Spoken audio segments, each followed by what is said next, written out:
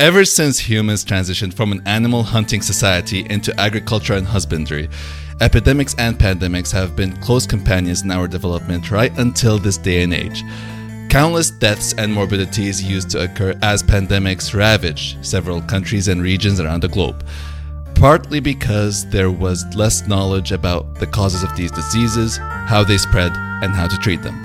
March 11th, 2021 marks a grim milestone, being exactly 1 year since COVID-19 was declared a pandemic by the World Health Organization. And in this episode, we will explore the parallels between the current pandemic and previous ones. Let's take a look at the history of pandemics. This is the Public Health Insight Podcast. My name is Sully, and I'm joined by Gordon, LaShawn, Ben, Linda, and Will. Before we move on, it is important to note that the views expressed in this podcast are our own and do not represent any of the organizations we work for or are affiliated with. So to start, let's define a couple terminologies that will assist us throughout the episode. Epidemics, pandemics, endemics, and zoonosis. So what's an epidemic? An epidemic is a disease that affects a large amount of people, usually within a population or region. Yeah, and that contrasts with a pandemic as an epidemic that spreads over multiple countries and continents, usually through trade, conflict, and it's usually like an accelerated process while spreading. So another term that everyone should be familiar with is endemic, which refers to something that belongs in a particular region or country. For example, endemics are constant presence in a specific location, such as malaria being endemic in specific areas of Africa. So even if we wanted to go from like small picture to big picture, we'd start with an endemic, and then it would spread to an epidemic, and then eventually a pandemic. Mm-hmm. And a big misconception with pandemics is you think that it has to affect millions and millions of people, but that's kind of an incorrect perception. The key things with pandemics, it has to be a novel disease. There has to be transmission in different regions, different geographical regions, and then have sustained transmission in the communities of those regions. So you can technically have a pandemic that affects like 20,000 people, even though people are used to it being, 5 million, 10 million upwards, like what we know in history and COVID-19. Right. I think the key factor is region, and that defines what we call it. Mm-hmm. And that brings me to the question, how do pandemics occur in the first place? I think one of the ways is, as we've seen throughout history and in contemporary times, is that diseases or infections that are typically naturally occurring in the wild, in animals, will jump over cross species to humans and become what are called zoonoses. And so I guess that brings the question, when we're talking about the spreading of diseases, epidemics, pandemics, why are animals even considered in the first place? And I think that leads to a lot of factors, such as whether we have animals for companionship, whether we use them for food, or different resources and materials such as clothing. We've developed this relationship with animals throughout history to use for our benefit as humans. Yeah, and adding on to that, as we've been going more into urbanization, we've also been involving ourselves in interfering with a lot of the environments that animals are native to. And when we do that, we obviously create more close contact interaction potentials between us and animals. And at the same time, we also interrupt the virosphere that exists within these environments. And even more indirectly, right? Through climate change, for those vector-borne diseases like malaria, if as the climate begins to change, it might expand the habitable range of those mosquitoes that carry those diseases, and then you can have disease transmission to regions that were previously off the table. So that's another important point as well. And even things like conflicts can influence migration patterns. We can see a huge influx of people moving from one area to another.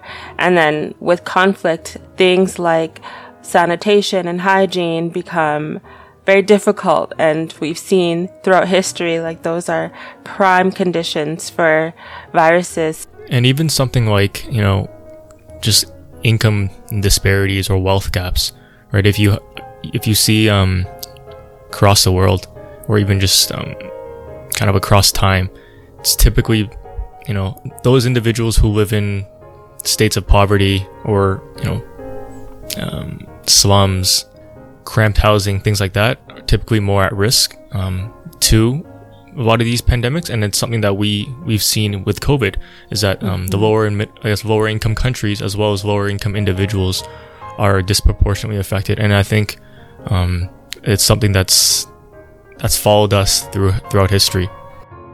Absolutely. Like, even preparing for this episode, I was shook to see over 2,000 years, literally all of, just from what we have recordings of, every plague, it's been like living conditions that lead to who's most affected. And it's, you know, lower income, the poor, who have disproportionate impacts. And I'm like, have we learned anything? Why are we still experiencing this same exact thing in 2021?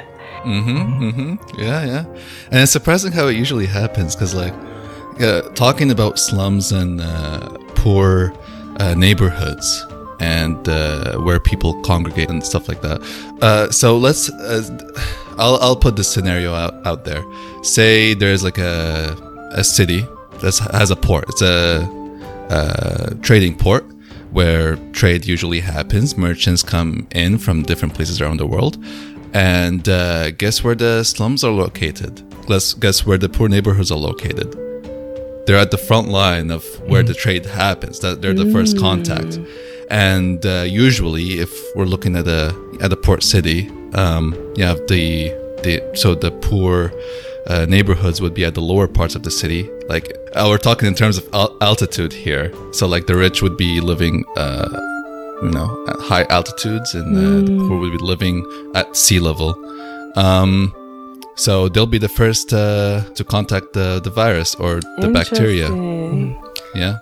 Ancient urban planning. They will spread out from there. Will, where you at? It's like if we like look back before sewage, how did people get rid of wastewater? You like dump it in the streets. And if you're elevated at different altitudes, if let's say a rainfall, all the gunk, all the scum gets swashed down, and who's at the very bottom? Like Sully said, it's the impoverished. That was happening in London until recently, right?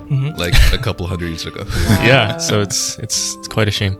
And wasn't that even with when we get to it, but with the cholera pandemic too, it was like whoever's downstream where all of the sewage and stuff goes, those are the people who are most impacted. Yeah.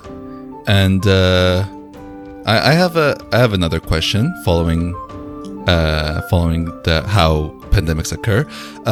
What determines their behavior? Like how they spread and how they affect people.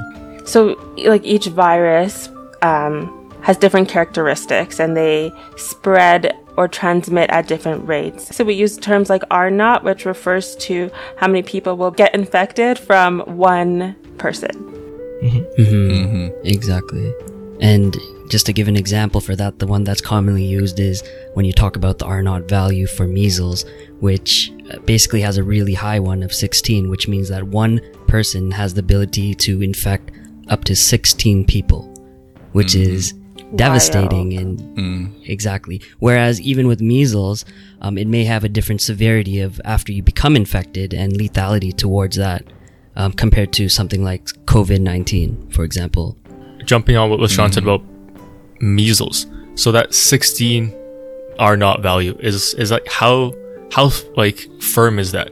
Like, let's say someone who's infected, they've transmitted it to like 15 people, and then they're about to transmit it to the 16th person. Is it like after it's done, does their body just not have the capacity to transmit it any further, or is it just kind of like a rough ballpark? I'm just really curious.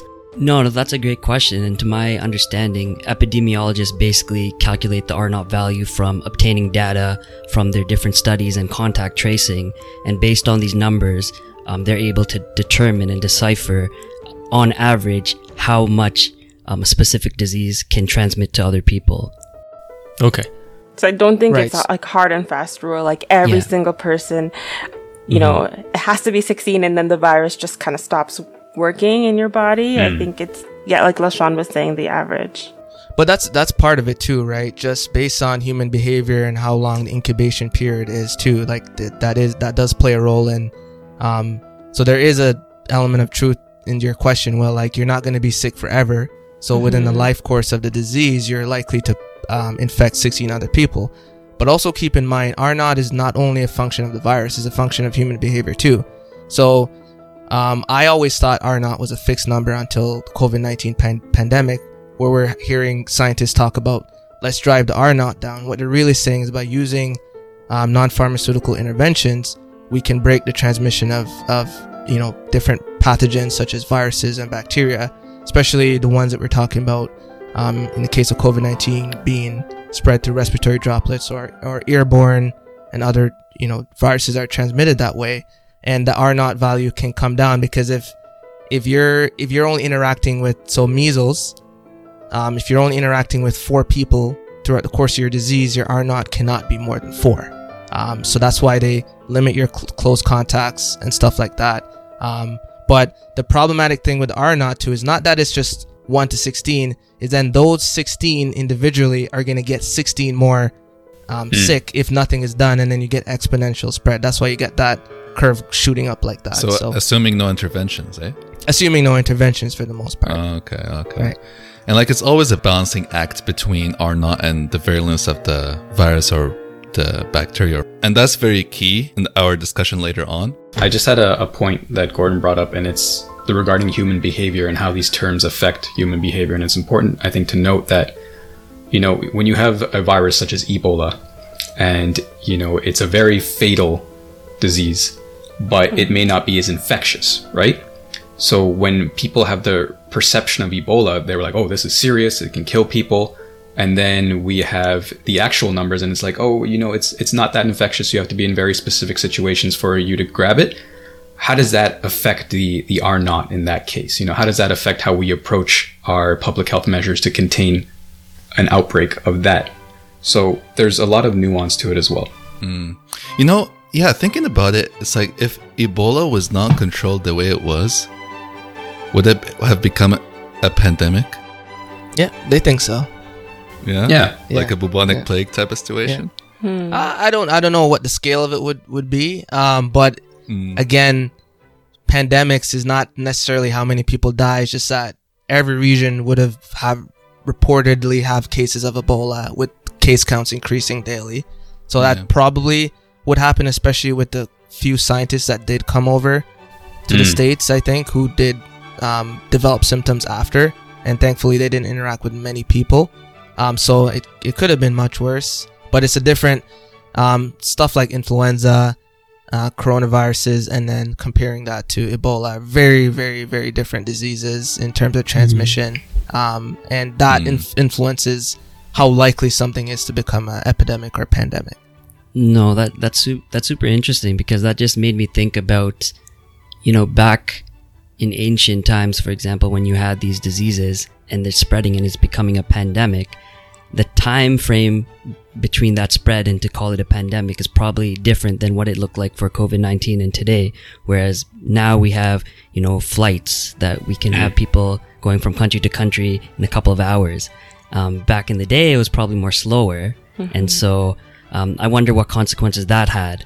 Yeah, especially since the way information is shared. Like, let's say, you and I were those old plague doctors back in the day, and I was in one region and I diagnosed this as this type of disease, and then you diagnosed it as something else.